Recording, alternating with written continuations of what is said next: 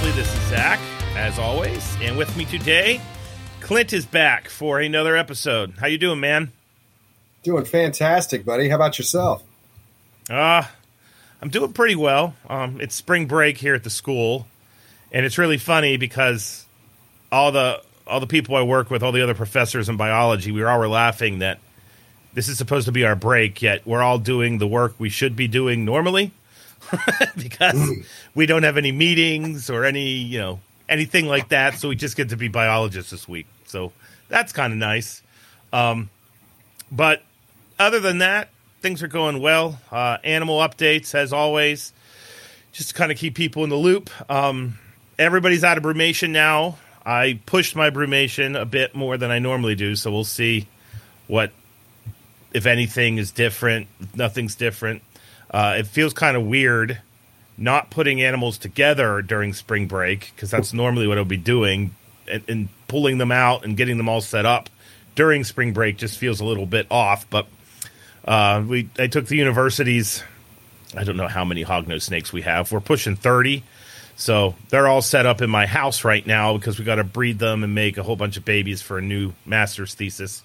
I've learned that we have to do those at my house. Whenever we try to breed anything with 100 people walking in the room, turns out that just doesn't work out. So I have a very patient wife, and she walked into the room and was like, "So you got a new rack?" And I was like, yeah, no. This is a temporary thing. This is not a permanent, acquisition. So I did that. And my false water cobras, which is what I guess I'm known for, if I'm known for anything in herpetoculture. We had our first one have its pre-lay shed, and then one of the ones in my office here with me right now, she's going into her pre-lay shed.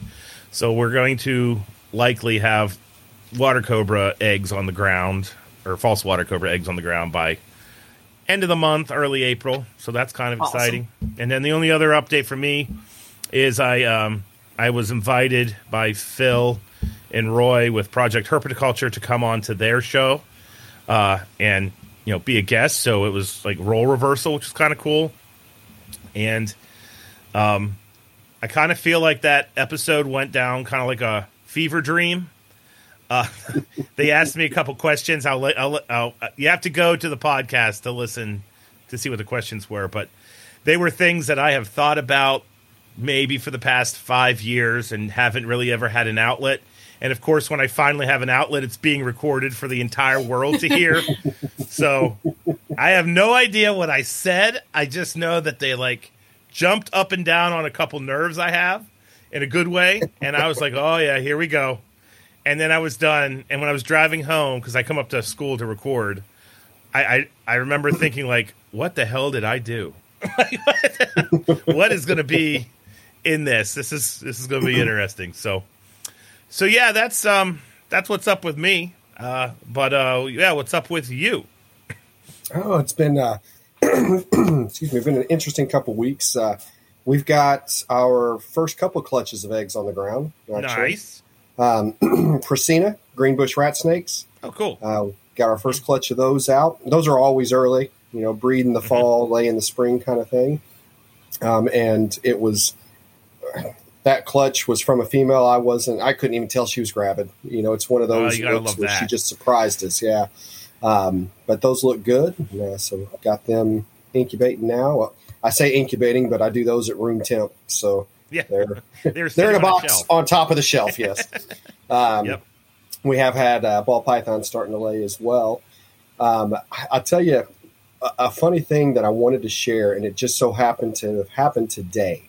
It's going to have it's completely irrelevant, but I just think our listeners will get a kick out of it. So I did something today I never thought I would do. I got a message from a friend of mine, and their employer had taken a trailer down to Bradenton, Florida. They had hauled a car down there, unloaded, hung out for a few days, loaded up, came back. Whenever they were unloading their trailer here, they found in a knoll, a green anole, right? Okay. Green anole, brown anole. Yeah. And so she messages me because they wanted me to ship it back to Florida. This little green single baby and all. And so I told him, I go, so I can. It's going to cost you about $65 in shipping and everything. And that's about a 99-cent animal kind of thing. I'm sure I could find somebody who would love to take care of it. No, we want to make sure it gets back home. So today I shipped a single solitary anole from Indiana back home to Florida. Oh, there you go. It's one of the things you just never know what the retail environment's going to bring you. And that's what it was. Well, so it's pretty interesting. That is one lucky anole. That's what I said. But like you, we've got everything up and, everything's warmed. So we're getting everything back in the feeding routines, and we're kind of figuring out what those routines need to be now. We're up to 4, 5, 6 different rooms of snakes, including the nursery. And so we're figuring out, do we feed everything same day? Do we break that down into chunks? There's certain animals, instead of feeding once a week, we want to get them on a 5-day rotation, put a little extra weight on them. How are we going to maneuver that? So this is our first season, obviously, in the new facility and under the new banner here. And so figuring out what we want that to look like. And I'll tell you, something else we've been doing quite a bit is presentations at local schools. Oh, that's awesome. It is. And it feels so great to do it. And you start with one, and then you come home, and within 2 days, you've got emails from 4 more because they've seen it on social media, and it continues to grow. The only downside is it's amazing the 1 to 2 hours of your day that you lose doing that, how far behind that puts you on everything else. It puts you so much further than 2 hours behind. The feels on that one. So we're wrestling with that. Yeah. But it's been a great time. I mean, we're getting to share the hobby with so many kids, and through the store, families. I mean, so many families, first time reptile keepers coming in and falling in love with these different animals, and it's been it hits you right in the feel goods, Oh yeah, it gets you right in the heart. So. Yep, absolutely. So it's a lot of stress. It's a lot of running around and a lot of not feeling like you're going to catch your breath, but at the end of the day, you feel good doing it. So I so know that's really been our all last about couple that. Weeks. Absolutely. Yep. But that's go ahead. When I was in college, my summer job, I worked at a nature center, and I don't know how many snake talks I gave when I was in that nature. I know there was 1 week where just in 1 week I gave 30, because I just wanted to see if I could do it. And it was the busiest week in the park, and there were people just rolling in. And I was like, well, I can either sit in the corner. This is before the internet. This is before smartphones. Oh, we had the internet. I guess it wasn't that bad. But you didn't have it in your hand everywhere you went. But no, I mean, you're right. My favorite's when you get the kid to light up like a Christmas tree. And then because the kids lit up like the Christmas tree, the parents are like, damn it. We have to kind of like these things because we like little Johnny, and little Johnny's like the hook to get them to segue over. And then once you convert one of those two, it's all over at that point. And then boom, they're probably not killing snakes anymore, or at least they're going to say good things about snakes, and that leads to what we all want in the end, which is people just not to hurt these animals that we love so much. So, I'll tell you what, you're telling me you did 30 in a week. Good gosh, man, that's that was my only job, though. I didn't have to take care of the entire shop.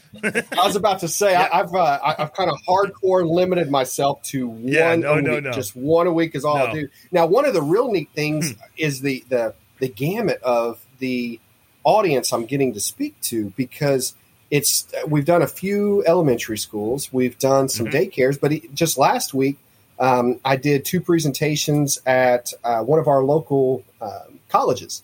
For their for their bioscience class and bio whatever it was, and so it's getting to kind of adjust from, this snake is from this area and it likes to eat this, to getting to talk about the genetics and color mutations and, all this with the adults and seeing, but you're still seeing their eyes light up just as well. And, watching the interest whenever at the end of the talk, everybody gets to come pet something or hold something, that kind of thing. So, but getting just the whole gamut, of age ranges and knowing that, to your point, that hopefully at the very least, after they walk out of there, they won't kill that snake they find in their backyard. Exactly. So I think that's an excellent point there. Yep. All righty. So are we ready to jump in? I'm ready to roll.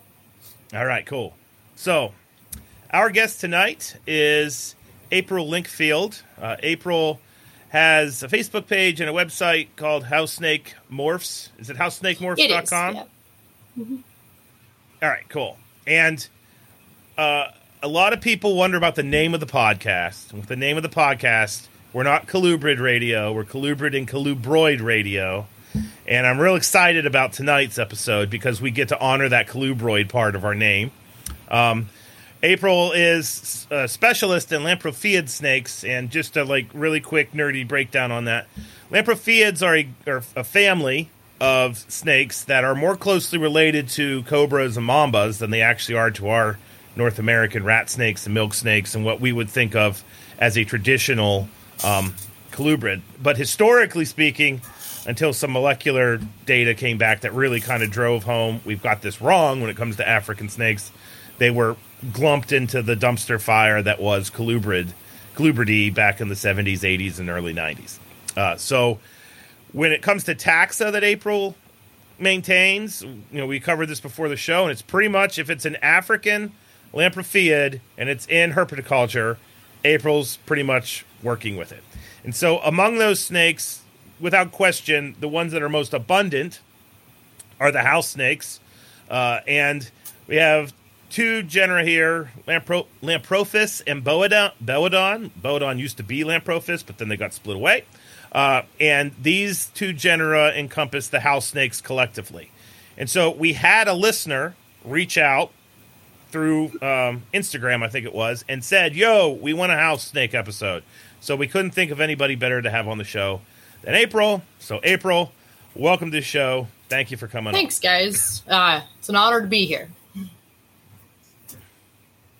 All righty.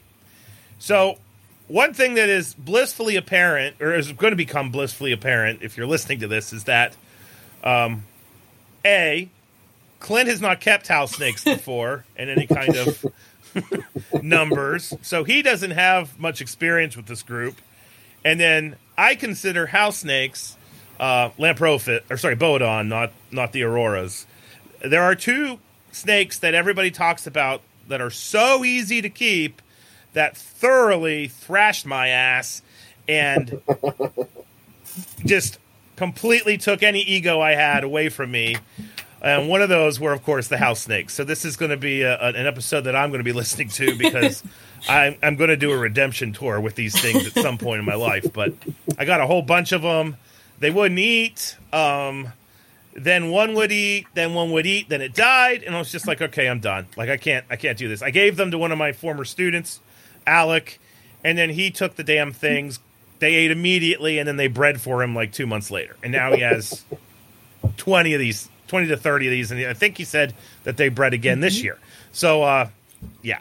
So I should not be talking about this group. So, April, if you wouldn't mind just introducing the listeners to some of the more common species that are available in herpetoculture today, just kind of like a quick breakdown of what they might find if they go to the local show, get online, all that jazz. Well, I guess the first one I would probably bring up is going to be your black house snake.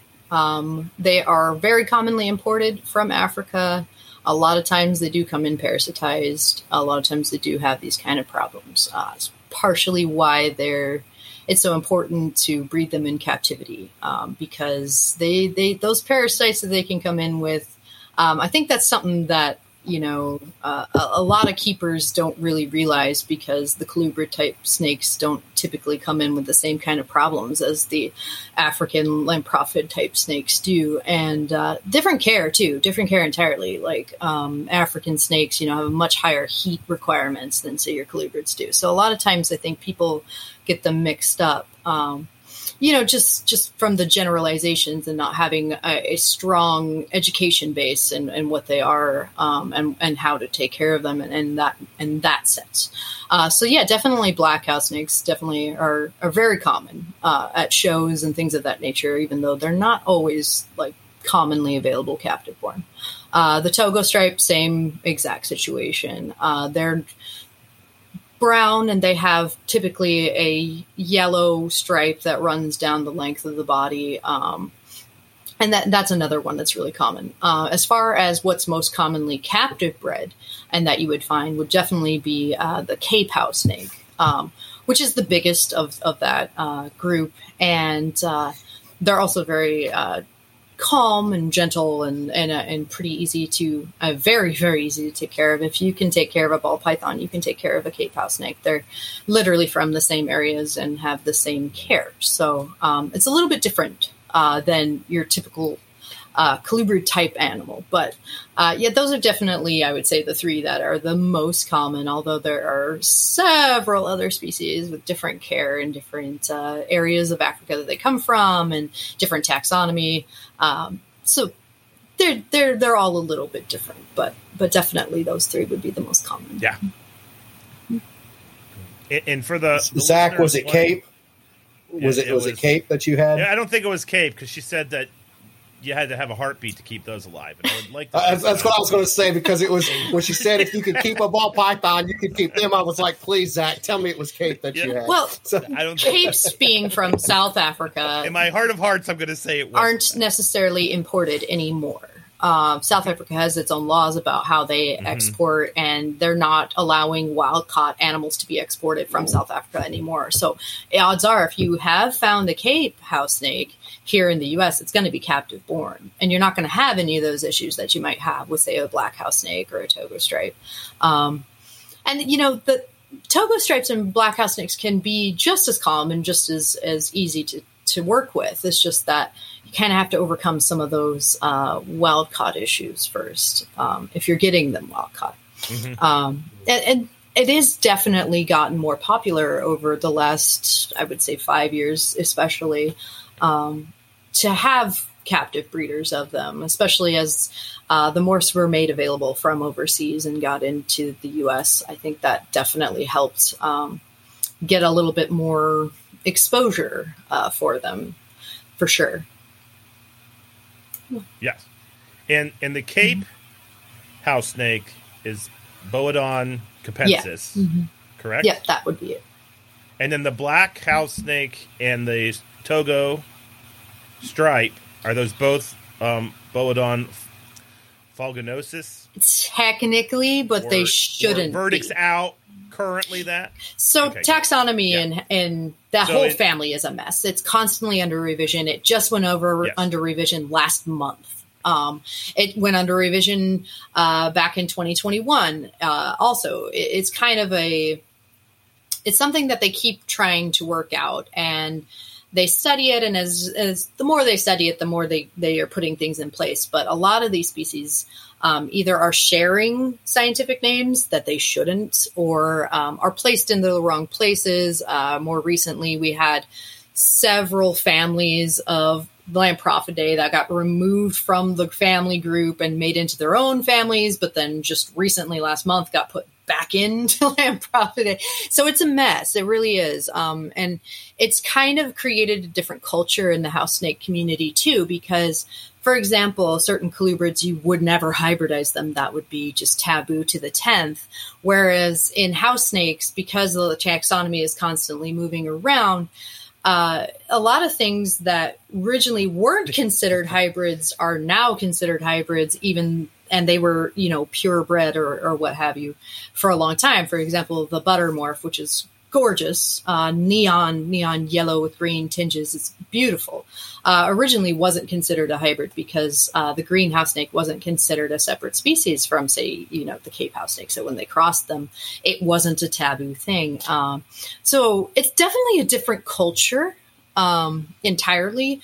The family of house snake keepers, if you will, definitely have kind of different rules of engagement. A little bit less, I hate to say it, but kind of less snobby, if you will. I hate to say that, but you know how the industry works. It has a little bit less of that, and you'll find that people that come from, say, like the ball python markets, or from specifically like corn snake breeders or stuff, they'll kind of come in and they'll bring that with them into, say, the house snake community, and we're like, no, we don't do that here. Like that's not something we do, and that's because the taxonomy is such a mess and it's constantly under revision. And me personally, I keep an eye on that a lot. I don't know. It's just kind of an obsession of mine to understand the whole, everything there's to know about it. I'm a little ADD like that. But yeah, it's definitely needs more work than I'd say a lot of species of snakes. Mm-hmm. Okay. As a North American rat snake breeder, I feel your pain. Yeah. Oh, I bet you do. I completely get where you're coming from with the change. Yeah. Oh, yes. So and specifically black rat snakes. I mean, that's now all over the place. So when you're talking about the taxonomy moving one way, moving the other, what's across, what's not across. Oh, yes, I completely understand where you're coming from on that. Yeah, I worked I've been around for a very long time, pretty much my whole life. And so I've worked. Well, actually, on that note, one of the questions we have is, what's your start? How did you get actually, into this? when I was very, very young, I used to catch garter snakes off of the banks of the Nisqually Valley River, which is located in Washington. My father lives there. And so I was very tiny when I started, and nobody taught me to be afraid of snakes, which as educators, we all know that that's kind of how that happens. People are afraid of snakes because they're taught to be. So I didn't experience that. I wasn't taught that, if you will. So it was always a part of my life, even when I was really young. I did end up going to college, and I did end up, studying a few things: veterinary medicine, human services psychology, a few things that kind of helped me develop to what I am now. But it was kind of always the plan to just breed snakes for a living. And it came to fruition. Originally, I did breed ball pythons and corn snakes, and I even bred Burmese pythons for a short period of time there, and before they were made illegal and all that, which was lame. But we won't get into that. But yeah, so like I kind of do have a pretty well-rounded background in other reptiles too. But the house snake was the first snake that I actually, the black house snake specifically, created a project line for, where I bred towards a specific trait over several generations to create something that I couldn't find. And I still, to this day, cannot find a specific species that lives in a restricted area that pretty much nobody has ever really been able to get a hold of, that I fell in love with, which was Boedan olivicus, which is a gorgeous blue green snake with bright red eyes. And I've always wanted one, but I never could get one. So I bred black house snakes to make them look like it. And now it's its own project line, which is, I think it's pretty cool, just to create something out of nothing there. But yeah. Yeah, so long time. So is that? I'm sorry? Is that what kind of moved you to colubrids as a whole? I mean, it sounds like you had a pretty broad kind of spectrum there. What brought it so focused? Focused it down to colubrids, and I guess specifically house snakes. I've always had the house snakes. It's just kind of I didn't think at first that I could support a family on just specifically house snakes.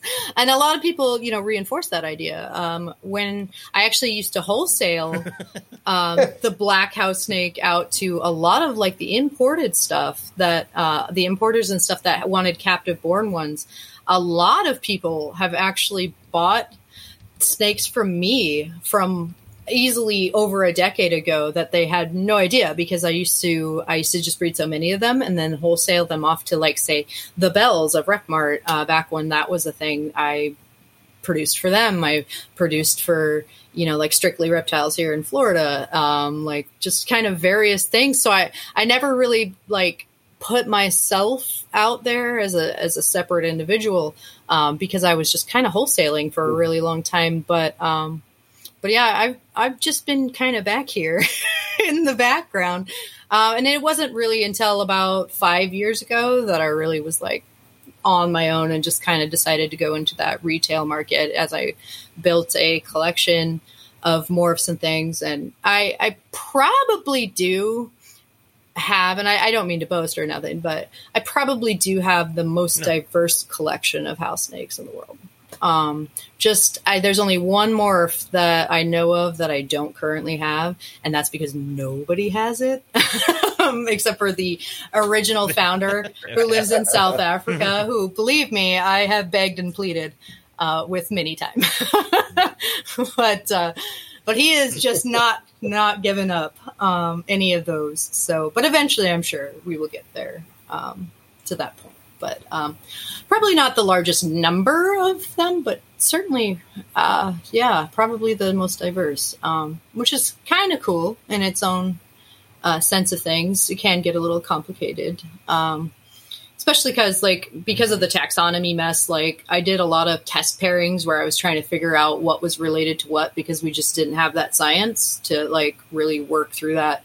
So a lot of things that I know about house snakes didn't actually even come from, like, say, ResearchGate and the places that one would usually expect it. It kind of came from, like, okay, if we put these two together and we can make them hybridize, then what does that say? What does this mean?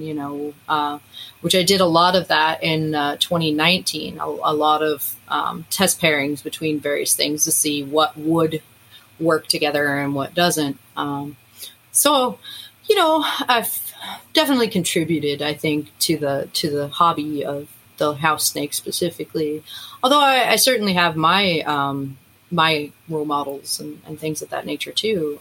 One of my favorite people of house snakes is Rolf Dennison of Ultimate Exotics. He's in South Africa, and he's kind of one of my mentors, and I've always had an enormous amount of respect for him. Nicole and Warren Klein also came from South Africa, and I have a lot of respect for them. We unfortunately had a falling out, but not to say that they didn't have a significant influence over me specifically. So yeah, I'm definitely not the only one. I get that a lot, like, like the only person or whatever. It's just that I think because the others are in Africa, it's a little bit harder to get a hold of them. Yeah. But yeah. So, what does your collection look like now? Well, obviously, we're focusing on the house snakes for the episode, but you rattled off quite a few species that kind of have, I guess the best way to say it is niche followings, and I actually have a couple of critters you mentioned. I view them the opposite of how I view house snakes. I've had success with them, but just if you wouldn't mind letting us all know, like, numbers in the collection, and then what species you have in your boy. Well, last time I actually took the count of the numbers in the collection, there was 456. But that fluctuates a lot, especially during like hatching seasons. So like on a hatching season, if I have like all of the baby racks full, I could have up to almost 1,000. So it's definitely a larger collection than a standard hobbyist. But you got to keep in mind, I support my entire household on just breeding snakes. So you kind of do have to have a few at that point. Let me think. I have 48 breeding females of file snake. specifically the cross-eye file snake. I don't work in the Cape. There's reasons for that, but I do enjoy the cross-eye file snake a lot. I have 6 and only 6 Egyptian false cobra females that I work through. They're actually a good bit more venomous than people realize. A lot of can we talk about those for 1 second? So one thing that's really funny is they're false cobras, and the snake that is my favorite is the false water. Totally cobra. Different animal. And if you, and it's really kind of, I don't know what the word is because I don't want to sound snotty either. But you'll be on, those groups, and the false water cobra community is wonderful. Like, they're very inviting. There's really not any ego there. That might be just as much a reason why they're my focal species, is the people that work with them have a tendency to just be chilled, laid back people. But every month or two in our 2 Facebook groups, someone will go like, "Look at this morph I got," and it's a false Egyptian false cobra, and they usually are like holding it in their hand, and somebody invariably says like, "Put that down." that could end badly.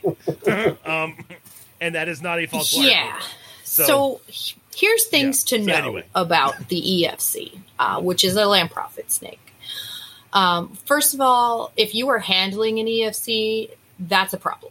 EFCs need to be kept at about 115 degrees. They are desert animals. They cannot handle being cold for very long. They will get respiratory infections very quickly. They will get all sorts of lacrimal duct problems. If you're handling it and it's being calm, that is because it is too cold. People should not be handling EFC. I'm not trying to rag on anybody. I'm just sharing what I know from breeding them. It's just not something that you want to do. 2, the venom is a lot stronger than what you will Google. An EFC's venom will unmake your day. And I can say from experience, because I was one of those more cocky people that thought, oh, it's a rear fang, no big deal. Yeah, it's a big deal. We're talking full system evacuate from both ends, if you get what I'm saying. Stomach cramps, swelling to the nearest joint, severe, like fever-like symptoms. I wasn't hospitalized, but I think for some people it may have been prudent. They have very, very large back fangs. The rear fang is actually quite mobile and it's very big. So it's not like it has to chew on you in order to get to you. In fact, how it ended up getting me was, and another neat thing about them is they're den animals. They live together. They're communal, in the wild, which not a lot of snakes are that way. And they will protect each other. So that's kind of neat. I think a lot of times people keep them singly and don't realize that, and that leads to them. I think they get what I would call like cobra depression. I don't know if anybody here's kept like a cobra, but if you ever like cut the venom glands off of a cobra, it like sinks into this like what I could only describe as the depression. They don't want to eat, they don't want to move around, they don't really want to shed their own skin. It's kind of sad. It really is. And I find the same with like EFC. So I think that EFCs really need a lot more of a following that's more dedicated to what they really need. And I think a lot of people get into EFC because they're trying to actually get into false water cobra, which is a very cool snake. I have nothing but love for the false water cobra. It's not in my particular niche. Good. So I haven't kept them myself. But I can say that the type of people that could keep, like, say, the false water cobra are probably the same, but just that there's a lot more risk involved with an EFC. It's one of those snakes that even though right now, if you Google it, it'll say venom potency unknown and whatnot, or mild venom, it's rear fang. That has not been the case for every EFC owner that I've known that has actually been tagged by one. So I think that in time will get a little bit more commonly known. But yeah, they're definitely not the same thing. EFC get to about 2 feet, and false water cobra are much bigger and seem to be. I haven't personally kept them, but they seem to be pretty chill. They seem to be pretty calm. Whereas they are chill once they whereas the ESC is never going to be an animal that you're going to play with. It's you watch me from the behind the glass, but you don't mess with them.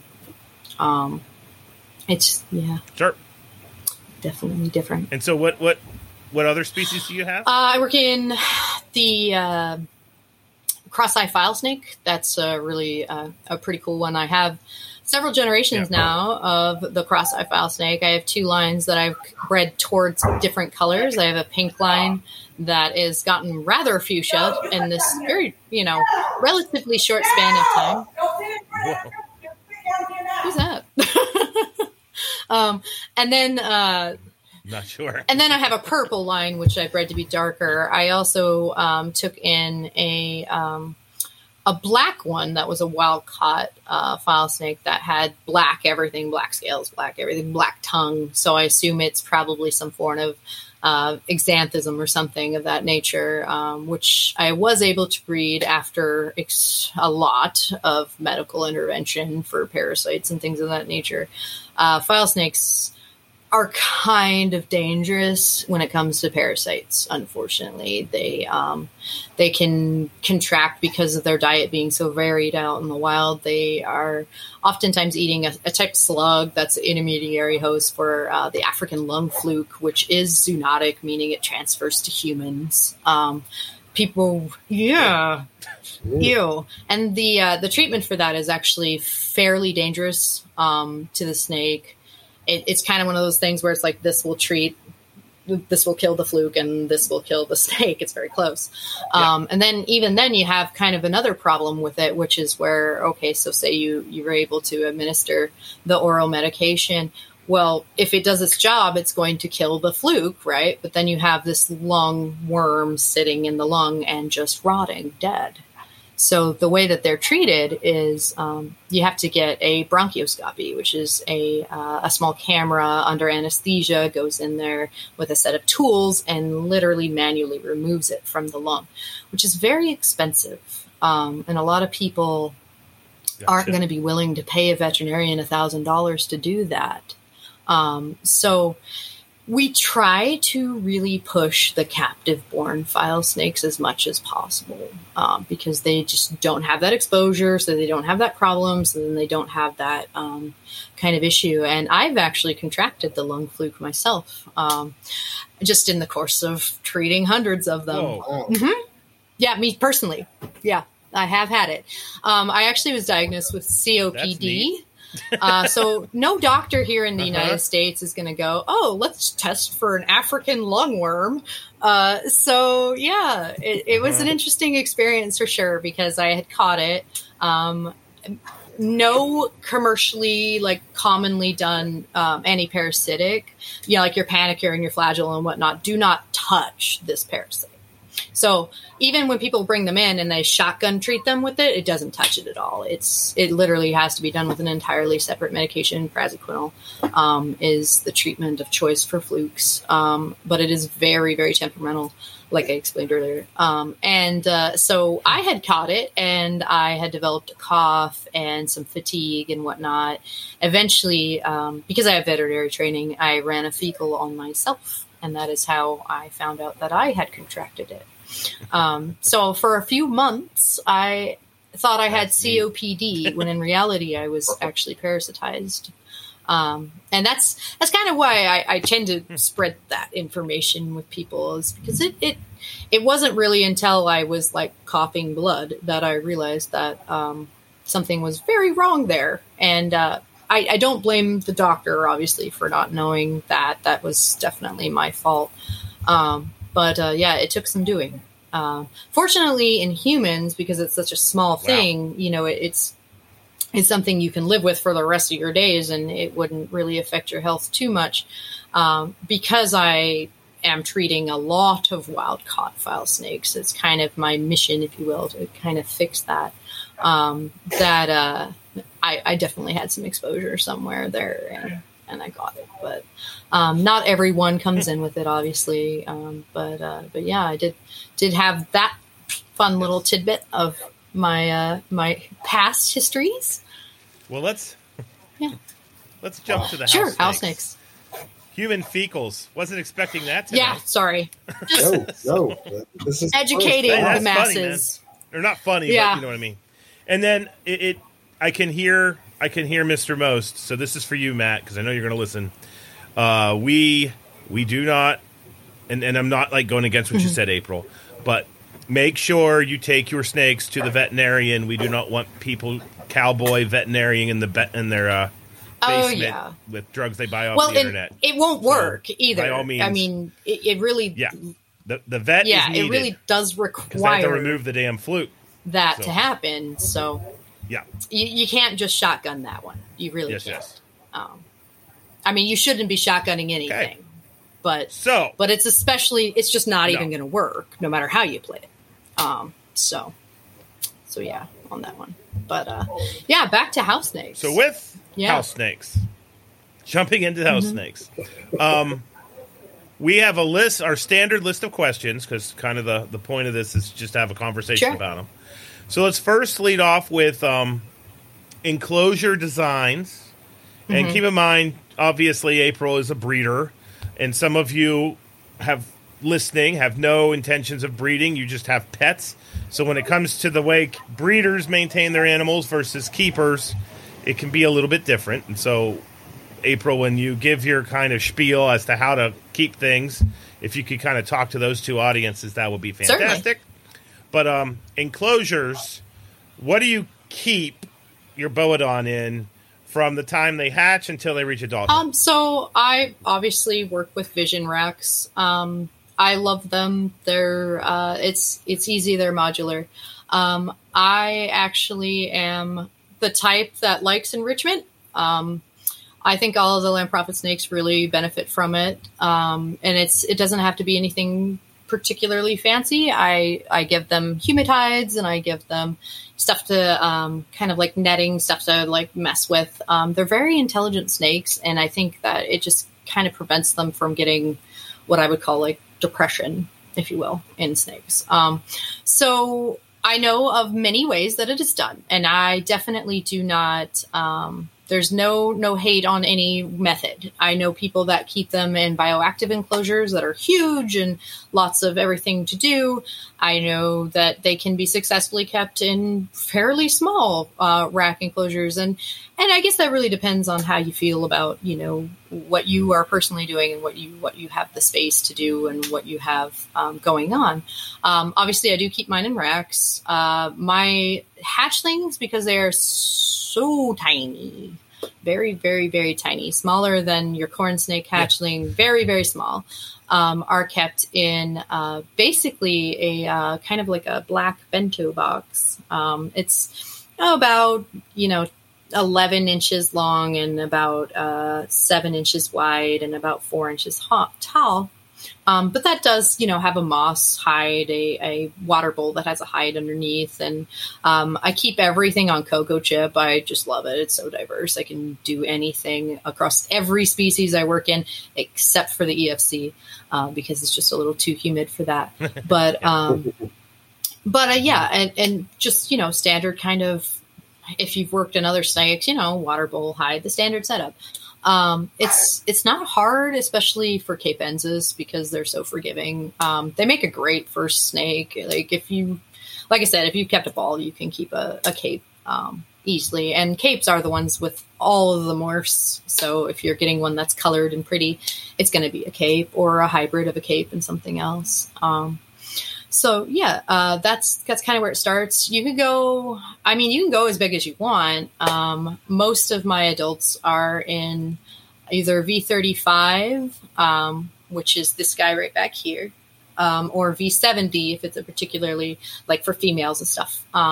Especially the file snakes, they kind of get a little bit bigger, so they kind of need a little bit bigger of a space. As far as what that translates to for non-rack keepers, That's about 24 by 18 for a V35. That would be like your adult males. I think that works out to roughly a 10-gallon tank. It might be a little bit bigger.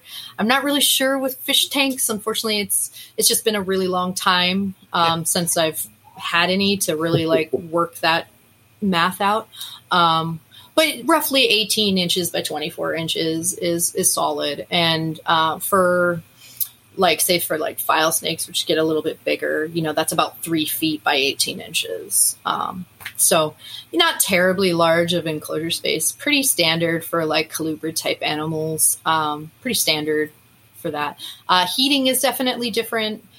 So they're African, basically, the standard African kind of temps. You want about 88, 90 on one side, and basically whatever it falls to on the other side is going to work out. Especially if you're keeping your room at room temp, then you're going to be like roughly 80 on one side and like roughly 90 on the other, and that'll be great. They're not very temperamental about that. Black house snakes specifically tend to be a little bit more fussy about their humidity than any other species I've worked in. And I think that's just because where they're collected from has a much higher, rainy season that they go through. And that's actually another thing. Like, you don't cycle Lamprophiid snakes like you would do colubrid snakes, where you cool them intensely and all that. It's more about light cycles, and like humidity. That's actually how I breed file snakes specifically is, here in Florida, we have like a rainy season where, we get hurricanes and thunderstorms, and the barometric pressure gets really high. And I love to do my pairing for file snakes during that season, because that's exactly what they're going through out in Africa. That seems to be a very successful way to do it.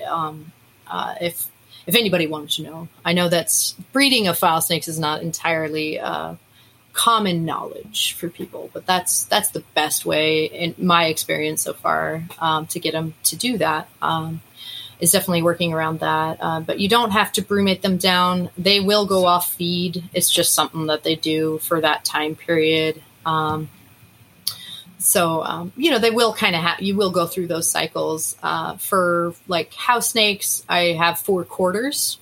So every 4 months I breed a different whole rack. And that's actually because I have a little bit of a difficulty finding red hot newborn pinky mice, which I need for the babies, because they're so tiny.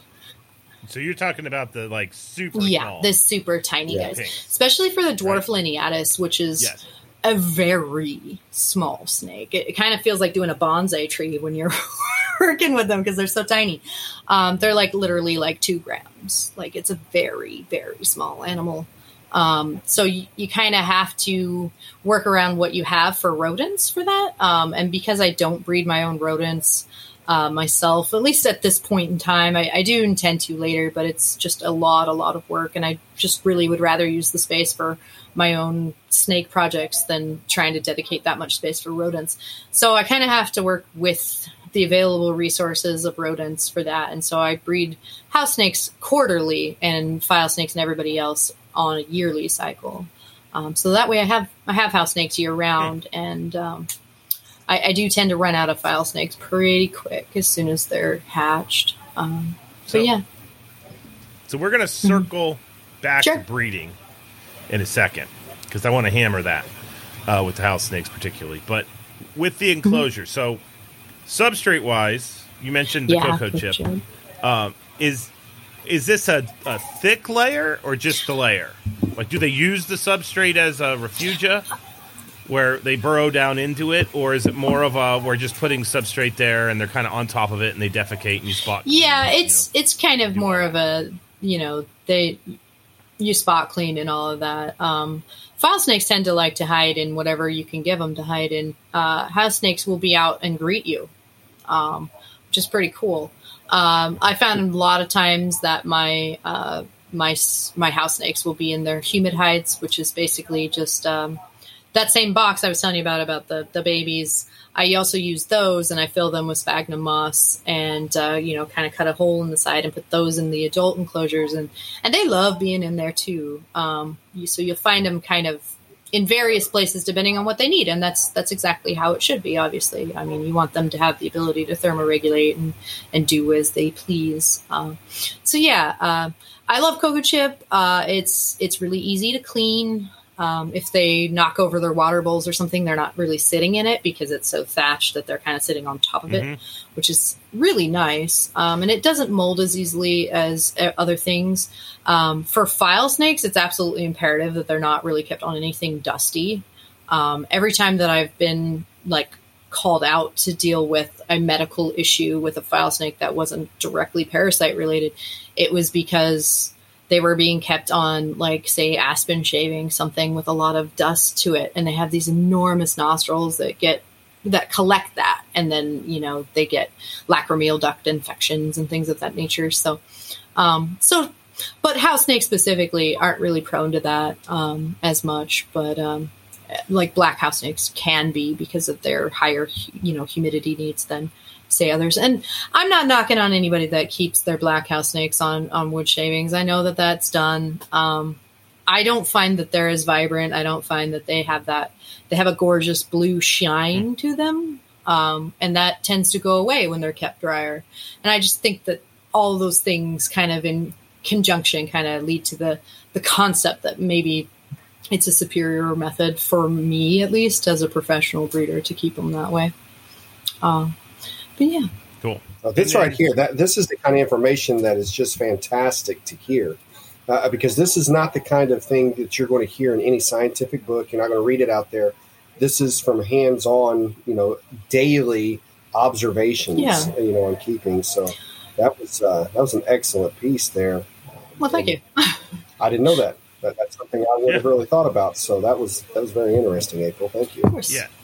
And when it comes to stuff in the tub, in the vivarium, I take it like cork flats and cork tubes. Oh, sure. PVC tubes. Yeah. I'm not hearing that they're very picky. So as long as they have something to hide in, or do they like hides that where they can kind of squish themselves? Yeah, in? They prefer to be tightly like a lot of snakes bound, just like other snakes do. I give them a range of options, and what's really interesting, I think, about Lamprophiid snakes specifically too, is that a lot of them are individuals. Like when I used to work with corn snakes, it was kind of always the same personality, if you will, whereas house snakes can all be different. And then I noticed that certain personalities run in lines too. Just from several generations worth of breeding, I've noticed that, some lines tend to be kind of more flighty and get away from you. Some lines tend to be like, even as babies, where they're just going to want to sit and wrap in your fingers and just be like ball python, I'm just sitting here. So temperament is also something that we specifically breed towards. In Lamprophiid snakes, at least in my own collection, because it does seem to have some sort of component that passes on, which is, I think, pretty cool. They're a very smart snake. Yeah, no, that's very cool. Compared to some of the ones that I've worked in. Not ragging on any of the others, obviously. All snakes are beneficial to mankind, and all snakes, have their niche, and that's great. But I think from a hobbyist standpoint, I think they make great pets, just because you never know what you're going to get. And especially say the black house snakes that can change colors dramatically. It's kind of like getting a new snake all the time, because you never know what it's going to look like, because they can just entirely shift color. Sometimes you'll have a black house snake and it'll be pitch black. Sometimes it'll be a very light beige with that blue shine over top. It almost looks teal, and you're like, who's this? So it's just really fun. It's really different experience than I think a lot of types of snakes are. So, onto a somewhat controversial husbandry aspect when it comes to snakes. I don't think it's controversial, but a lot of people do, which is lighting. So, you kind of always hear this, that snakes don't need UVB, and there's definite truth to that, and at the same time, not. I'm scientist caps on now, so if you heard me say that there's truth to that, please calm down if you're a UVB file, because I also think that it's nothing but a benefit. when given to them in the right way, I can flat out tell you that you're like the Egyptian false corals almost certainly are going to benefit from blazing UVB since they're so diurnal and they're out during the day. So there's that. But lighting wise, for just Boedon specifically, you want to talk about that? Sure. Like if you give them for somebody that just has a pet, will they use a basking light, or do they not really do that? They're more crepuscular. Like, just kind of what's their deal? So they are crepuscular. So dawn and dusk is their typical active periods of time. That means that they're not going to be out getting a lot of that blazing sun. As far as, like, say, your Cape house snake, specifically house snakes, other Lamprophiids are more diurnal, so that would be a separate conversation. Like you mentioned, the EFC, I definitely keep UVB on my EFC, but I do not keep UVB on my house snakes. One, honestly, it's kind of tricky. Heat lamps in general, I tend to be a little bit wary of because I've seen a lot of fires that are caused by them. And that makes me nervous. Just, seeing people's whole collections just die and stuff. It's just utterly heartbreaking for me. To just even know that exists. And so that for one is a little bit tricky, just the heat lamp concept. As far as do I think they benefit from it, I think that's going to be very species specific. And I'm going to put on the science cap here too. I am a woman of science. I love research. That's my religion almost is, the scientific method. And I think a lot of people have strong feelings, one way or another on that, and they are totally entitled to that. But I think if we're going to change the hearts and minds of people to go one way or another, we really just don't have the science. And what I mean by that is, for example, there was recently a thing about how ball pythons need UVB because their brain changes when they're kept in racks and all this. And when I go to look for the references for that, all of the references are referencing studies that are done on very limited animals that are not ball pythons. So, for example, a lot of those studies were done on, say, corn snakes. Corn snakes are diurnal. They're out during the day. They have evolved to be able to use those resources. We don't really get to apply that to a separate species that's going to live in termite mounds its entire life and never really be exposed to the open sunlight like that. You know what I mean? I just feel like in order for us to really come to a solid conclusion on one way or the other, and I like I said, I'm kind of a both on this. We really need a more scientific background than what we currently have. Because right now what we have is just a conglomerate mush of various different species, of various different researches, studies that don't really have a very large sample size if you really look into them. And it's just not the solid level of science that we need to really say one way or another. But I think that's what my lab's for. And that's what we're doing at West Liberty. Is just. But that. I think that, and what's been very interesting, if we're going to attach it to any species, we should keep some things in mind about that species. For example, like the ball python thing. Is it likely that they absolutely need UVB? Well, do they live where they're going to get exposed to it? It's kind of a logical conclusion. But the thing with the ball pythons is they do live where the UVB is. You're right. I mean, they will come out that way. The whole termite mound argument has kind of been disproven in the scientific community. Right. When you put transmitters in ball pythons and you track them around, you find out that they are actually out of the mound. Some of the time, for sure. They're chasing a thermal window. So they're out in the morning and they're out in the evening. Right. And then during the day, they're in the mound, and then that's when the collectors are collecting them. Right. Which is why we get they're only in the termite mound, conversation all the time. Right. And I don't mean to no. discrediting what you're saying. I'm just simply saying that I'm just using that as an example for various things. Yeah. But the problem is when people take that, and this is where we're totally in alignment, and they see one or two videos of a ball python up in a tree, which they do, because there's thousands of them across Africa. You're going to have individual variation, like what you're talking about, and you will occasionally find a ball python up in a tree. But when you find a single ball python up in a tree and it makes its way onto YouTube, that doesn't mean that we now have to keep them like they're freaking Spiloides, which is like living in the canopy of the jungle. I just think one of the issues with herpetoculture is we go to these extremes. We have limited observation, like what you're saying, and then we go to a complete dogma shift. Yeah. And we just need to work on making those observations much more like, let's wait till we have the 20th observation of the ball pythons up in the tree to then say they're semi-arboreal. I think it's kind of one of those things that as long as people aren't trying to use limited science to confirm a bias, it's something that we should all look at, for sure. But is it something that we need to get really worked up about and, start bashing into each other over it? We just don't have that level of science.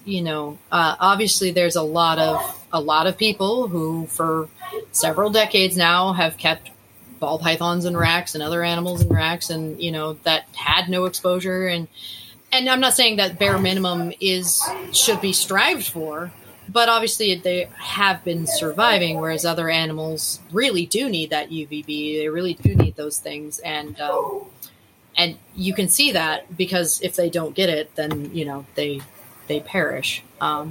So I think it's kind of one of those things that we got to look individually, species by species on, and not so much a look at everything as a conglomerate whole and say, oh, this is the only way it can be done for. And I think that doesn't really work for most people.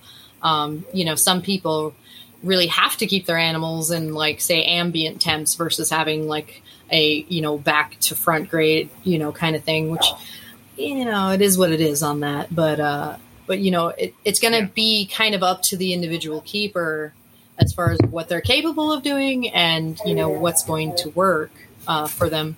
For me personally, I would love to be able to put all 400 snakes here on huge, big zoo type enclosures and with all of the trimmings and fixings and whatnot. And would I say that they have a difference? I'm not really sure, because I've been able to, provide enrichment even in the limited space that, that they do have.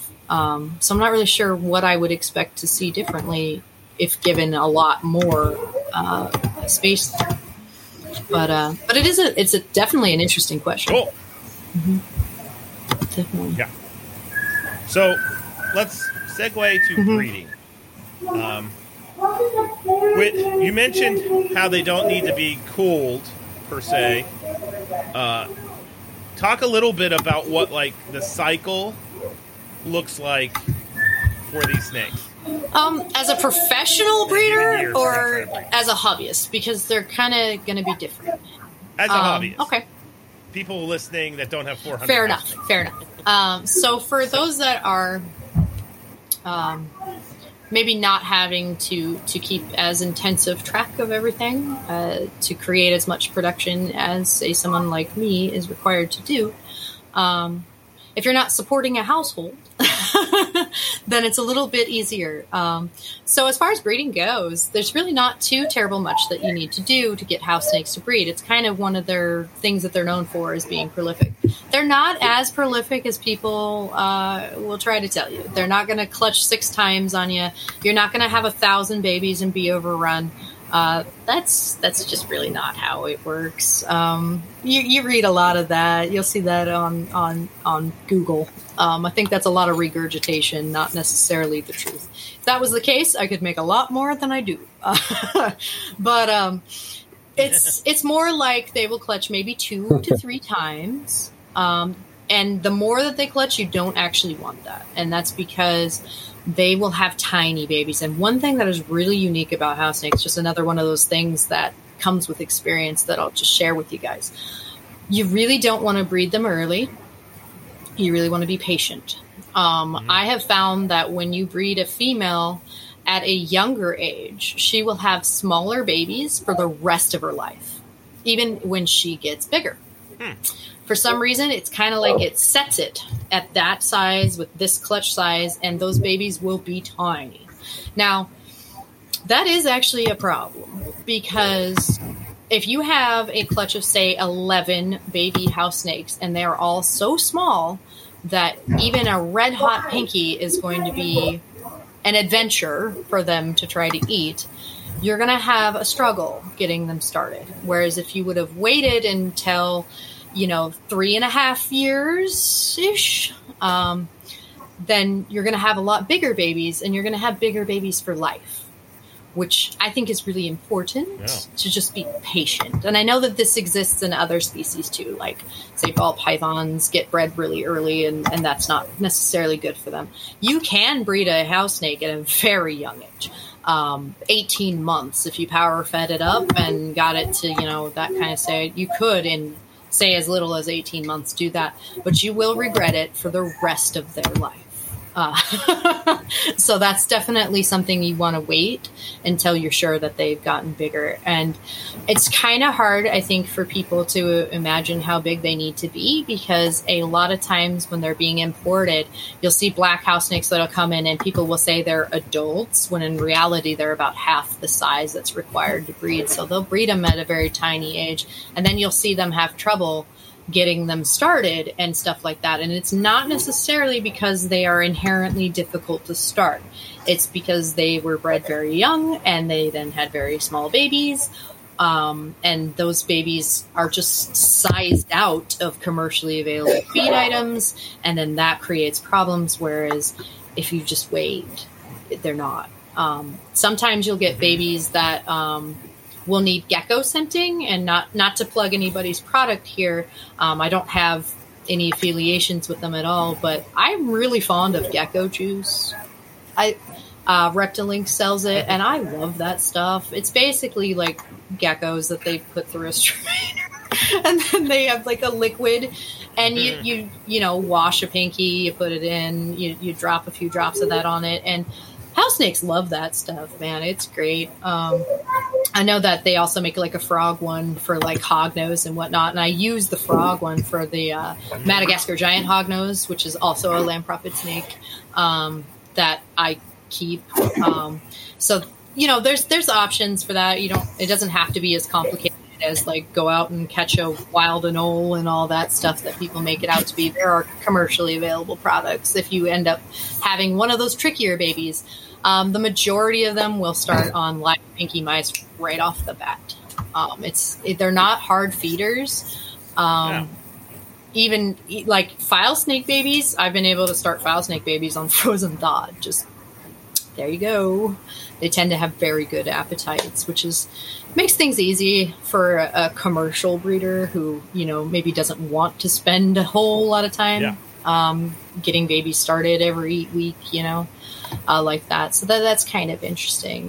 But I do also have a huge list of, like, if your house snake isn't eating, there's actually a library on my website where I go through, like, all the common problems and, like, just solution after solution after solution. And that's on the website if anybody wants to see that. Way too much to talk about in this short period of time. Could you go over? Yeah.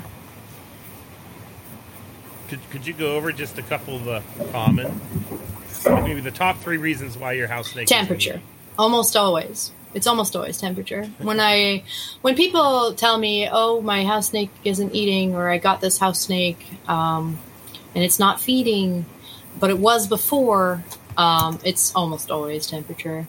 A lot of times, it's, they have it in a 10-gallon tank and they got this overhead light and they don't actually know what temp it even is at. And house snakes will go into like a shutdown mode. Same thing with file snakes, where if they're not getting enough heat, they just don't eat. And that makes sense. You can't metabolize your food as a snake unless you have adequate heat. So they will just stop eating. And it's pretty common to see people use those like little sticker thermometers, the really cheap ones you get at like Petco and whatnot. And that's just beginner stuff, all probably went through that. Most of us, at least, where, you really need a temp gun. They're not expensive. They're at Home Depot for $10 and, get an accurate read of what your temp range is. And it's so very common that it's temperature that it's literally the first thing that I say to people if they're like, "Hey, my house snake isn't eating." I'm like, "Is it cold though?" because it's a lot of times it is the case. The other one is it might have some sort of oral. The second one that is really common is if it's wild caught, it might have an oral infection of some type, or it might have internal parasites. A lot of black house snakes will come in with like oral infections, and that's just from them like bashing their face into the side of bins and things that, because they're trying to escape the situation. Importation is not a pleasant event. I think we all can agree on that. And so sometimes they really put a lot of effort into trying to get out of whatever containment they're in, and that can up their face. So a lot of times if it's not temp, I'll tell people, hey, open the mouth a little and make sure there's no like pussy looking stuff going on there. Typically that's going to clear up with just a Q-tip. I know it's kind of wild, but a lot of times if you just remove, the pus, that's from that, they'll heal up on its own. Sometimes it needs, an antibiotic shot. I know everybody says Baytril. Baytril's been, kind of getting overused, and it's getting a little bit more difficult. It's getting a little more resistant to that, but that is one method that people use to treat that. So a lot of times it's that. I mean, you wouldn't want to eat if your mouth was all messed up and you had bugs chewing on your insides either. So it's a lot of times it's one of those things. So temp, humidity for black house snakes tends to be one too. Like they're just uncomfortable, and usually it's just a matter of figuring out why they're uncomfortable, and then you can, whatever's causing that, you fix it. Snakes, all species that I've ever worked in, which is a lot, all have security needs. So if they're, out and there's nowhere for them to hide, they get a little stressed out, and so that's another, really common issue.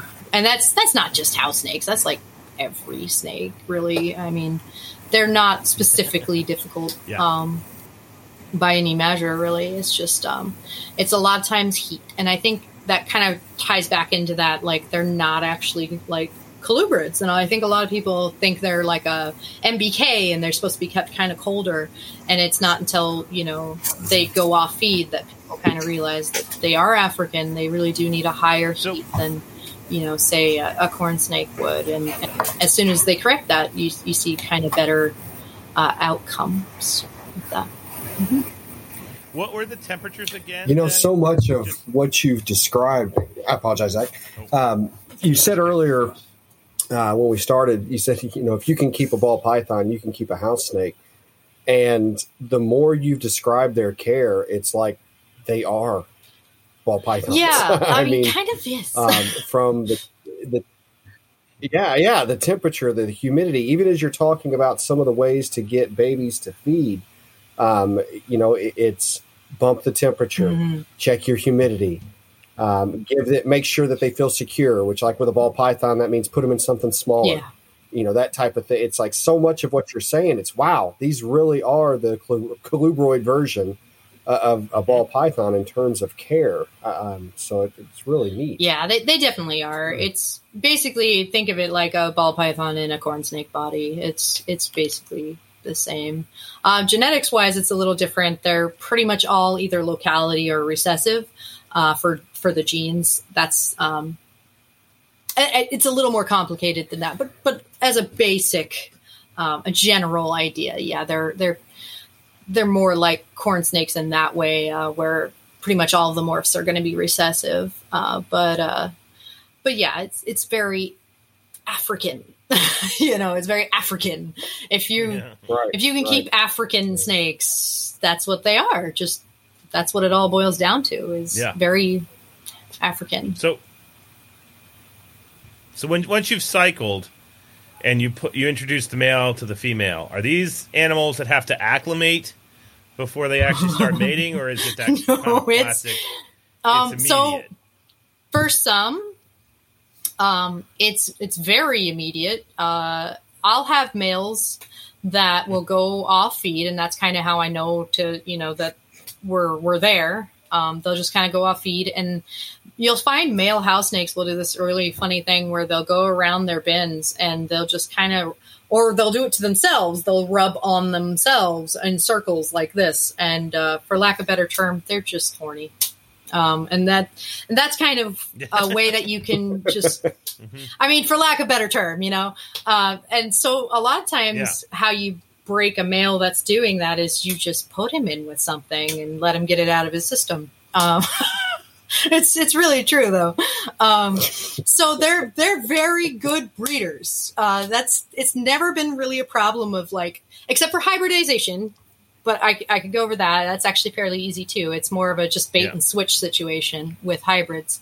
But they're good breeders. There's not really a lot of trouble getting them to do it, except for Mentalis, Boida mentalis, which is the Namibian bug-eyed house snake. They're very violent breeders. It's kind of typically, if there's not blood involved, it probably didn't get done with those guys. So definitely a more advanced house snake, not the level of Cape house snake where beginners are going to be into it. And you're not going to even get a hold of a Mentalis unless you're fairly deep into the house snake community, because they're very rare and they're hard to make. So, but yeah, that's one exception. But other than that, they're not cannibalistic. They're not going to eat each other, but they can really go at it. Especially some males will be breeding for days. And there's been times where I've had to physically remove males from their, the whole rack of males from the other room where they could smell the females, because they will do that until they have lost so much weight that it's become concerning. And then, so breeding wise, they're easy to breed. They are prone to, the females can be prone to issues. Egg binding, I will say, has been a definite problem with obese capes. If your female is overweight, and you'll know, because they're kind of chonky, you'll know, if they're gotten a little too big, because they won't look like how they should. But that's definitely a problem. Egg binding will definitely be a problem if your females are gotten overweight. You will run into that, and it is more often than not fatal, which really, really sucks. But that's kind of a thing you have to pay attention to in house snakes, which you would not necessarily need to worry about in other types of snakes. They definitely seem to have a higher incidence of egg binding than other types of snakes do when the females are a little more overweight, unfortunately.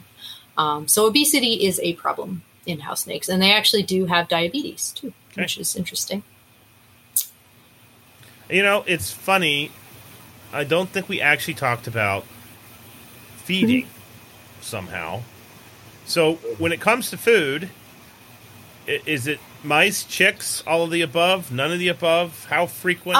For most of the years of my keeping of house snakes, which I'm pushing 2 decades now, so that's a long time, I kept them on exclusively mice, just mice.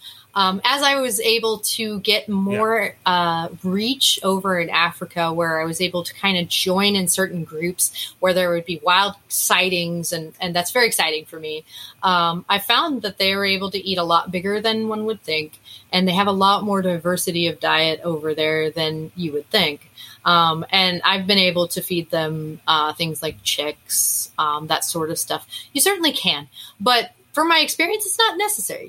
It's not a mandatory thing. They can live on mice their entire lives. And I actually did just not too long ago have to put down one that was 17 years old, who was raised on exclusively mice the whole time. And that's a fairly good age.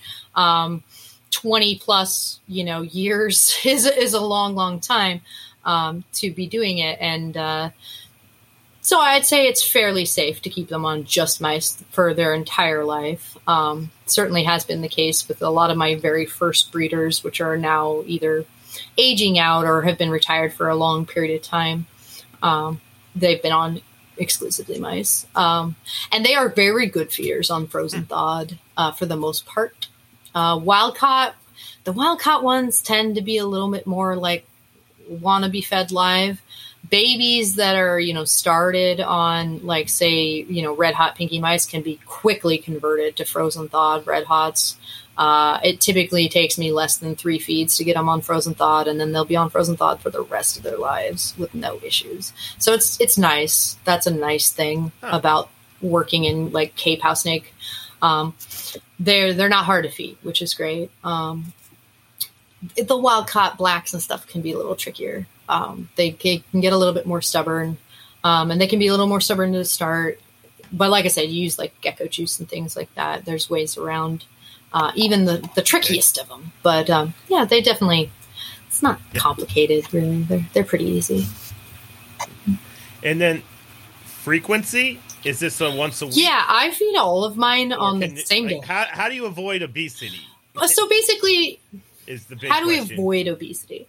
Basically, you're just paying attention.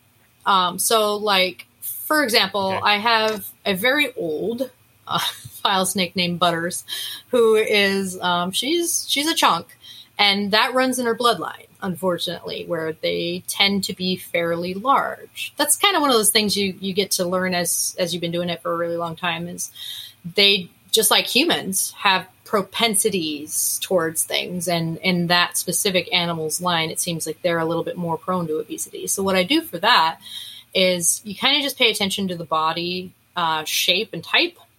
And if they're getting a little too chunk, then feed them size down, or even skip a meal so that they're only eating every 2 weeks until you can get them back down. I don't prolong fast where, like you were going, say you feed them once a week, and then you just don't feed them for a month. That would be a very bad plan. But feed them size down until they've gotten to a point, where they're back to a good body shape. And then you can, feed back up if you need to, if it's gone too far. But typically that's how I handle it, is I just feed them a smaller size than usual, but I still feed them once a week, even if they're a little overweight. Cool. So now we're going to bounce back to breeding. I guess we're like all over the place. That's fine. I like it when it's like this, to be honest with you. So we get eggs. Eggs are on the ground. Is that a month, 2 months after you see a lot? 65 days, typically. 65. Yeah. So 65 days. Yeah, it's almost a science very over here. Specific. Well, back when I was wholesaling, I used to have to produce like 100 or so a week, which was a lot to keep up with. And so it came to a very I hate to say commercialized, but it really was. It was a very commercialized outfit where productivity was tracked, and time frames were tracked, and I got to a point where I knew exactly when everything was going to happen. So yeah, it's typically like 65 days. And what's interesting is like the hatching isn't always exactly the same, even when they're kept in the same incubator. It's kind of like different females will give you different sized eggs, so you won't have an exact it'll be exactly this day. And it's not precisely 65. Sometimes, there's a little bit of variation, but that's typically what you're looking at. It's not very long.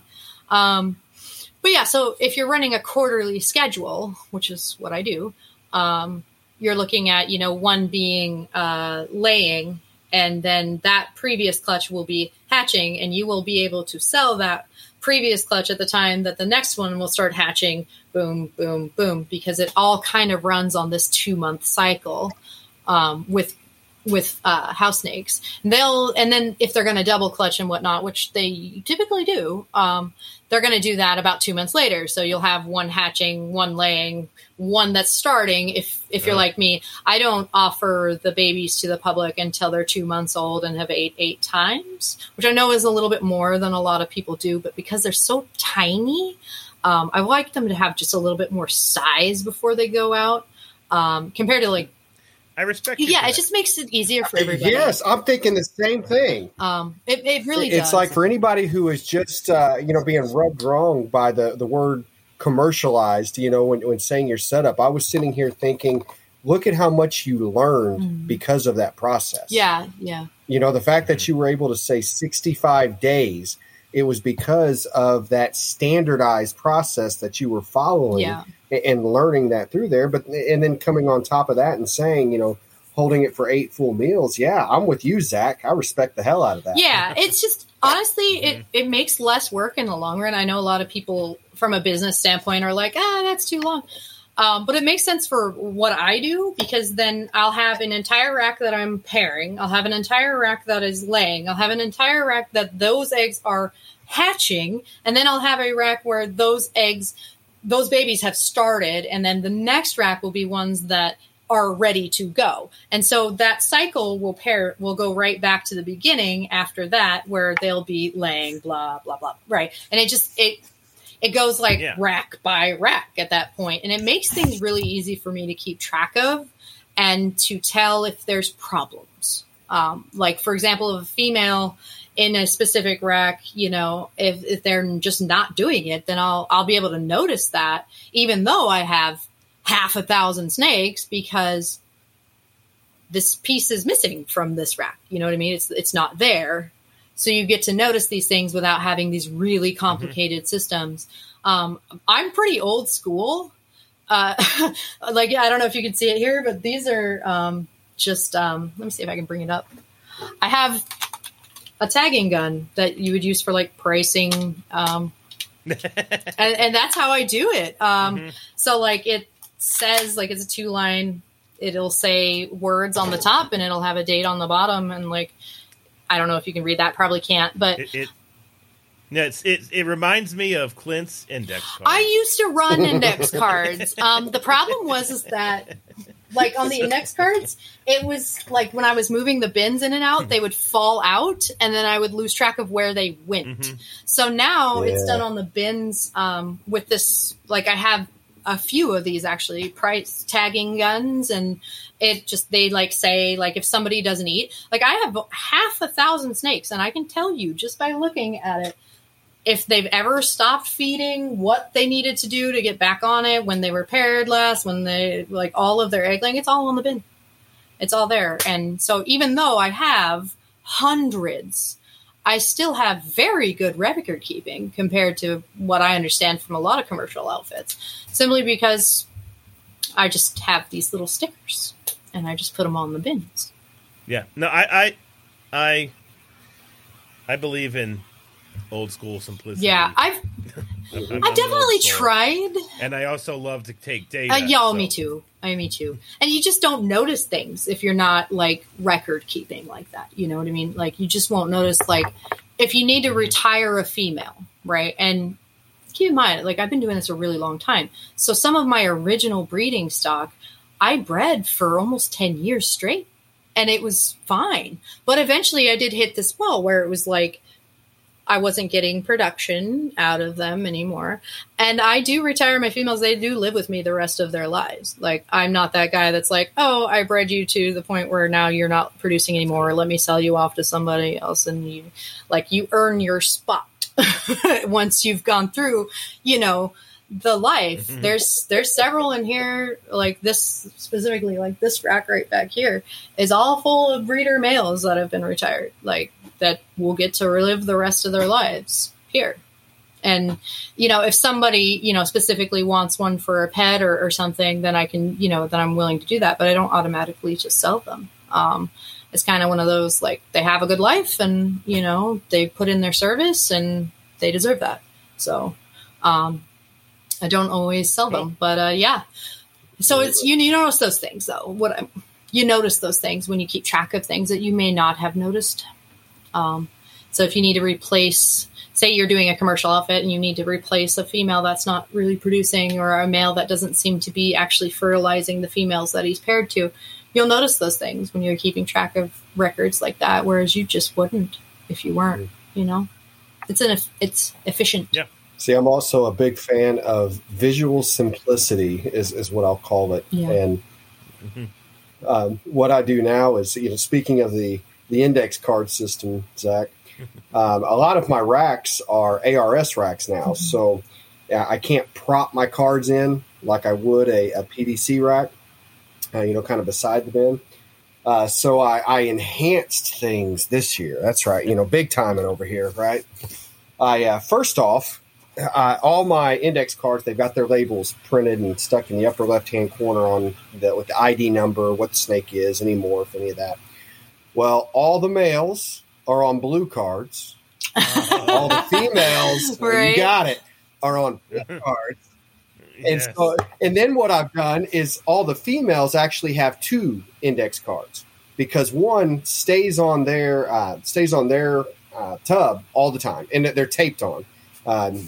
So that one doesn't move. The other one, it's taped on, but just with a strip across the top, because when I pair that with a male, that card gets moved down to the male's tub. Right. So whenever I'm coming in to separate a room with, 90 plus tubs in it, I can quickly and easily see which male tubs has a female in it because there's a pink card next to a blue card. And I can quickly find which tubs these females go into because it's just one pink card on that tub instead of 2. Right. So it's any little thing to speed the process up, and help me from having to hunt through all these ID numbers to ensure I'm putting the proper animal back in the proper tub. And I also stole something from Matt recently, and that's Matt will take, is it masking tape? Is that the yellow tape? Matt takes masking tape and puts it across like the bottom section of his tubs, and that's where he'll write his notes throughout that season. Across whenever it's shed, whenever it's bred, whenever he's put something together.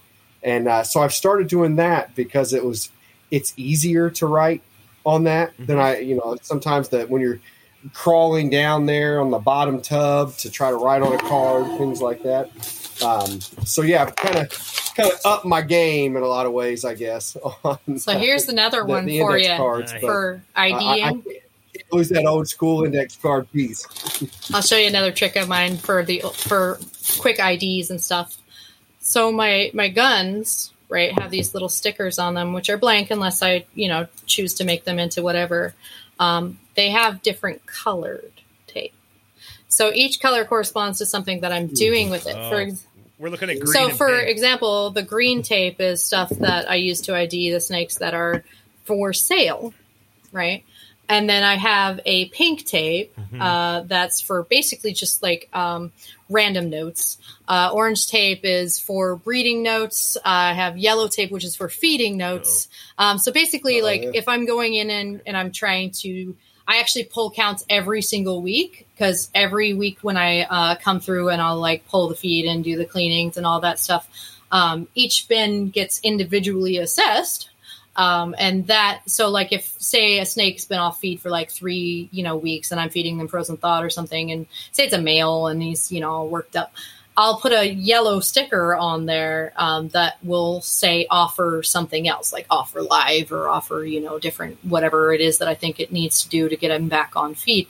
That way, the next day when I come in to do the counts for how much frozen thawed I need to pull out or how much live I need to send to my rodent breeder to, acquire that, I have that information for every single one. And then because those stickers are there, I'll know if any of it changes too. So the next day when I come in to feed everything, I have the stickers that say what they feed on that are in white, but I'll also have yellow stickers that'll say hey, you're not doing that this week. You're going to move over to this. So there's actually 5 different colors that my guns run off of, and each one has its own gun. So that way, if I, need to change something from week to week, and it's always different. It always is.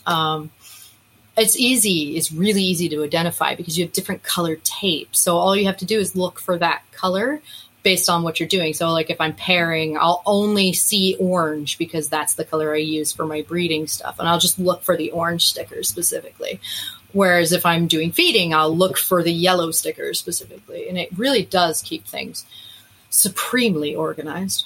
So just an idea, just another thought for you. There you go. For your systems. Love it. Yeah. And they're very cheap. The guns. Very quick. Good golly. We started talking about incubating eggs and we ended up talking about labeling. Yeah.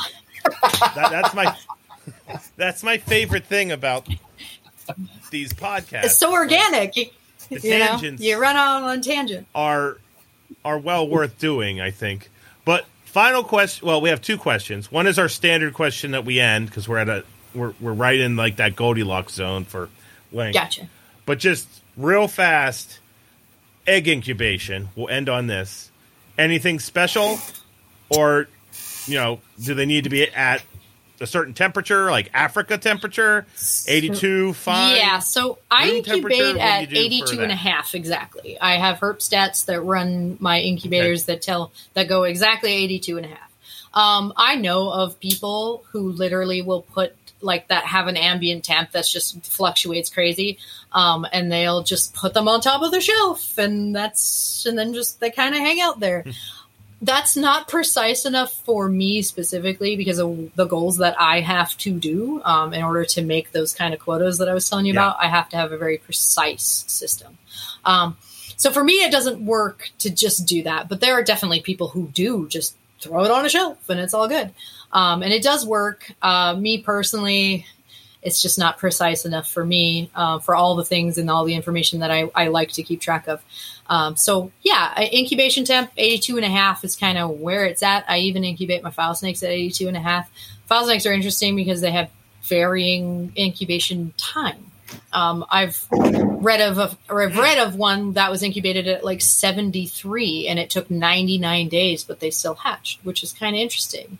I think this season, I have 3 file snake clutches on the ground right now that just hatched in the last couple of weeks. They took 77 days, but I've had them take 65. And so there's just this really wide range with file snakes for how long they incubate at, which is pretty crazy, but it depends on the temps you do it at, but they're not as hard to mess up as one might think. But just because I'm very precise, I guess what I'm saying is you don't have to be precise like I am. I have a very specific, goals that I have to meet.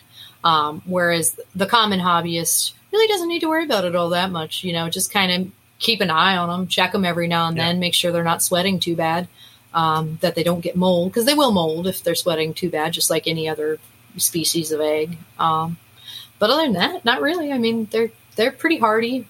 Cool. Yeah. Pretty hardy. Mm-hmm. All righty. Well, our final question, which is something that Matt started asking people, and I'm going to ask in honor of Matt, is we like to ask our guests kind of as our wrap-up question, and this is more broad, doesn't necessarily have to be specific to colubrids, colubroids, but it's more of a herpetoculture as a discipline type question. What are your thoughts as far as the future of herpetoculture is concerned? Do you think the future is bright? Do you like the trends that you're seeing? Do you think it's not bright? Just kind of. You are asking a Floridian at this point, though. So keep that in mind. As I was asking this, I was thinking, wow. Oh, dear. Yeah. He's in Florida. So this could be a little spicy. Anyway. Okay. But yeah, go ahead. In Florida, we are definitely under attack by the government system here. A lot of my fellow keepers who I admire have fled just as economic refugees from the state because of how very loose our legislation is and how undefined it is, and other special interest kind of problems, which we won't go into for the sake of time. But so that in itself makes me nervous if you're a Floridian. I do love it here. Coming from Alaska, it's definitely a change, but I do love being here. It's a great place to be a professional reptile breeder, except for if the law suddenly decides to change and then you're outlawed, which is kind of crappy. So there's that. Having that said, though, I think it's only going to expand. I mean, it's the natural evolution of things to spiral out, in my specific niche, it's definitely grown a lot. I definitely see it growing more. It's a very easy animal. They have a lot of morphs. They have a lot of those kind of markers that people tend to find in animals that become very popular very quickly. And so I I would strongly doubt that it's going downhill for house snakes specifically. I think it can only go up from here. As far as the market goes and everything, a lot of new breeders getting in, a lot of people. I spend a lot of time answering questions just for people that are excited. And I love doing that. It's my favorite thing is, just educating the masses and trying to promote the health and well-being of my my family of, Lamprophiid snakes. Definitely my kind of my life's work, really. So that's, I think it's natural to expect me to think that it's going to move forward, just because it's what I do. And it's definitely has. I mean, statistically speaking, I can definitely say that there was a time period where I wasn't going to be able to support my family on just Lamprophiid snakes. And that has came to fruition in the last half a decade, which is awesome. I think everybody should do what they love for a living. I think the world would be a better place if they could. So yeah, I definitely see it moving forward. Cool. I think we will have some hurdles when it comes to legislation. We have a lot of misunderstanding and miseducation amongst the general population.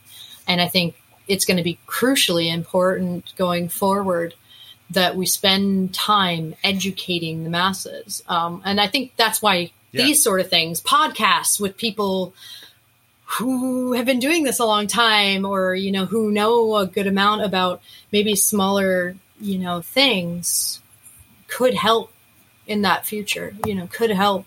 Even if you can just turn the minds of just, that one child that comes in that was afraid of snakes, and then you plop a file snake in their lap and they're like, this is awesome. By the end of it, could, teach hundreds, of their importance and change the world, on that. And that's very exciting, if you think about it.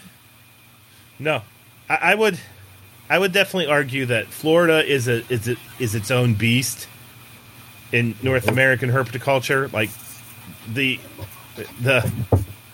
battle lines have been drawn on both sides, and and one side's definitely more heavy-handed than the other.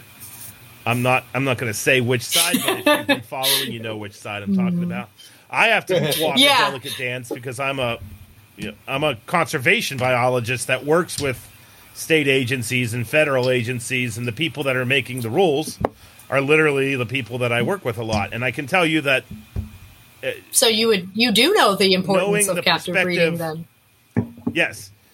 Well, I know that, but I also know the importance of having lucid conversations, which is very difficult to do.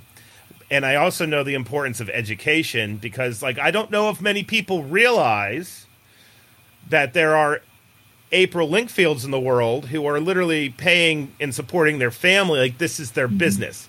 This is, if you don't put regulations in that shut down the local grocery store, so now the grocery, the manager of that store has no income now. There's got to be,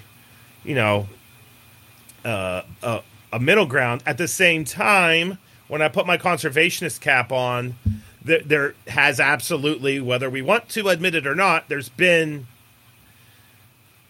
I would argue, severe environmental degradation from some of the animals that have escaped and established themselves. But given the fact that those animals happen to be 20 feet long, there's also going to be hysteria that there's not it's complete fear mongering type stuff. Absolutely. So no, I get it. I totally understand.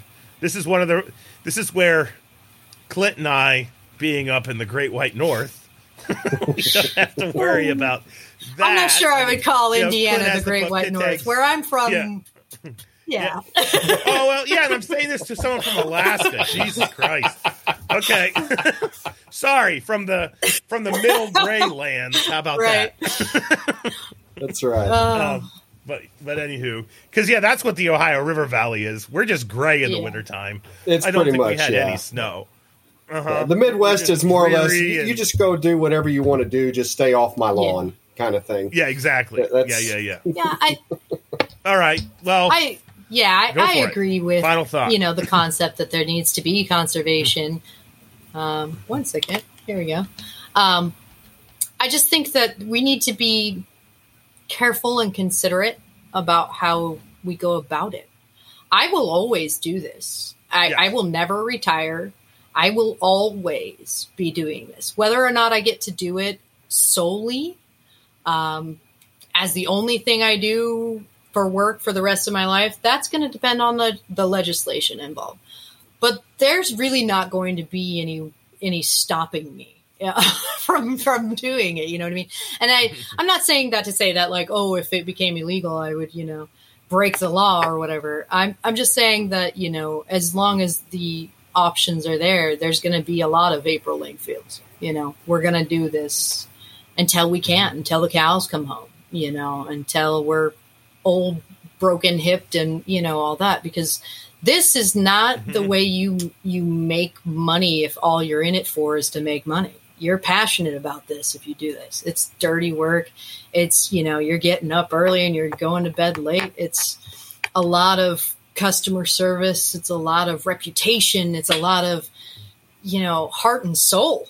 It really is. And you're just not going to be that guy unless it means something to you. And those types are going to be sticking it out for until they can't, until until it's done.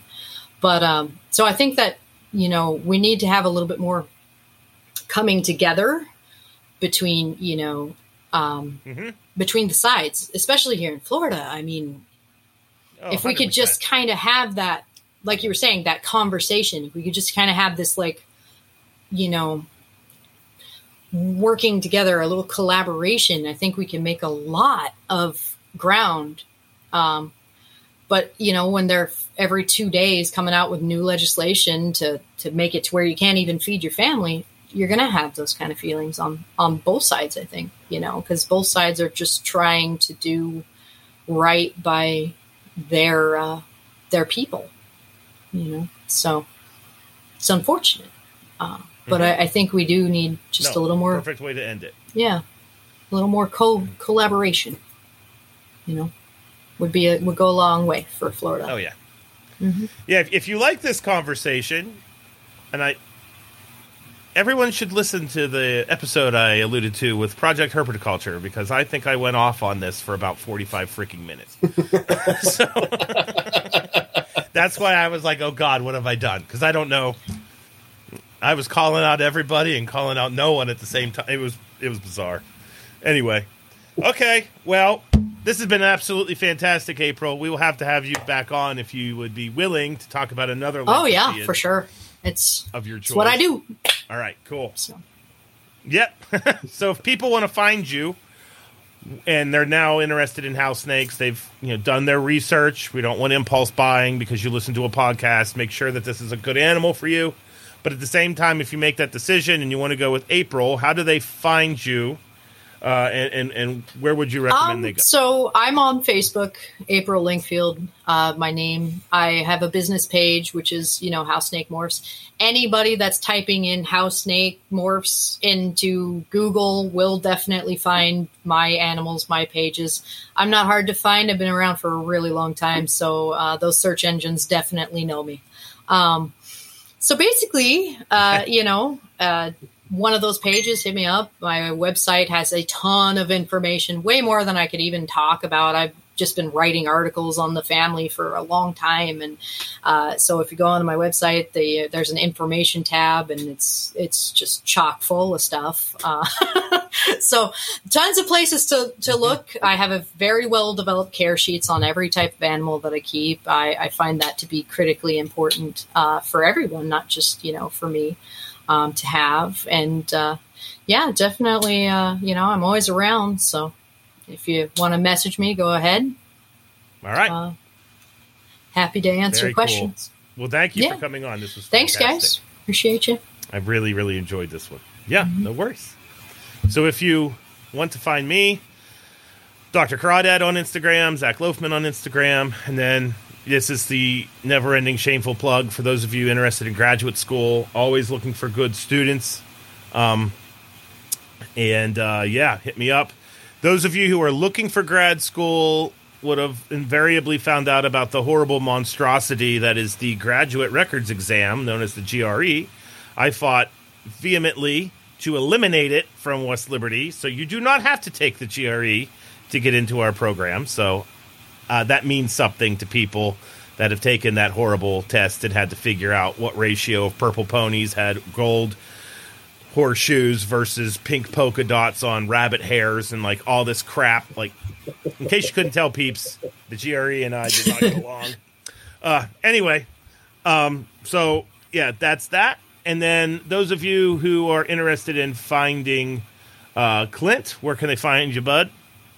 On Facebook, I am Clint Bartley, as well as on Instagram. Metazotics page is also available on Facebook. You can also find us at metazotics.com, or if you're in southern Indiana, come on by the shop. We're in Chandler. There we go.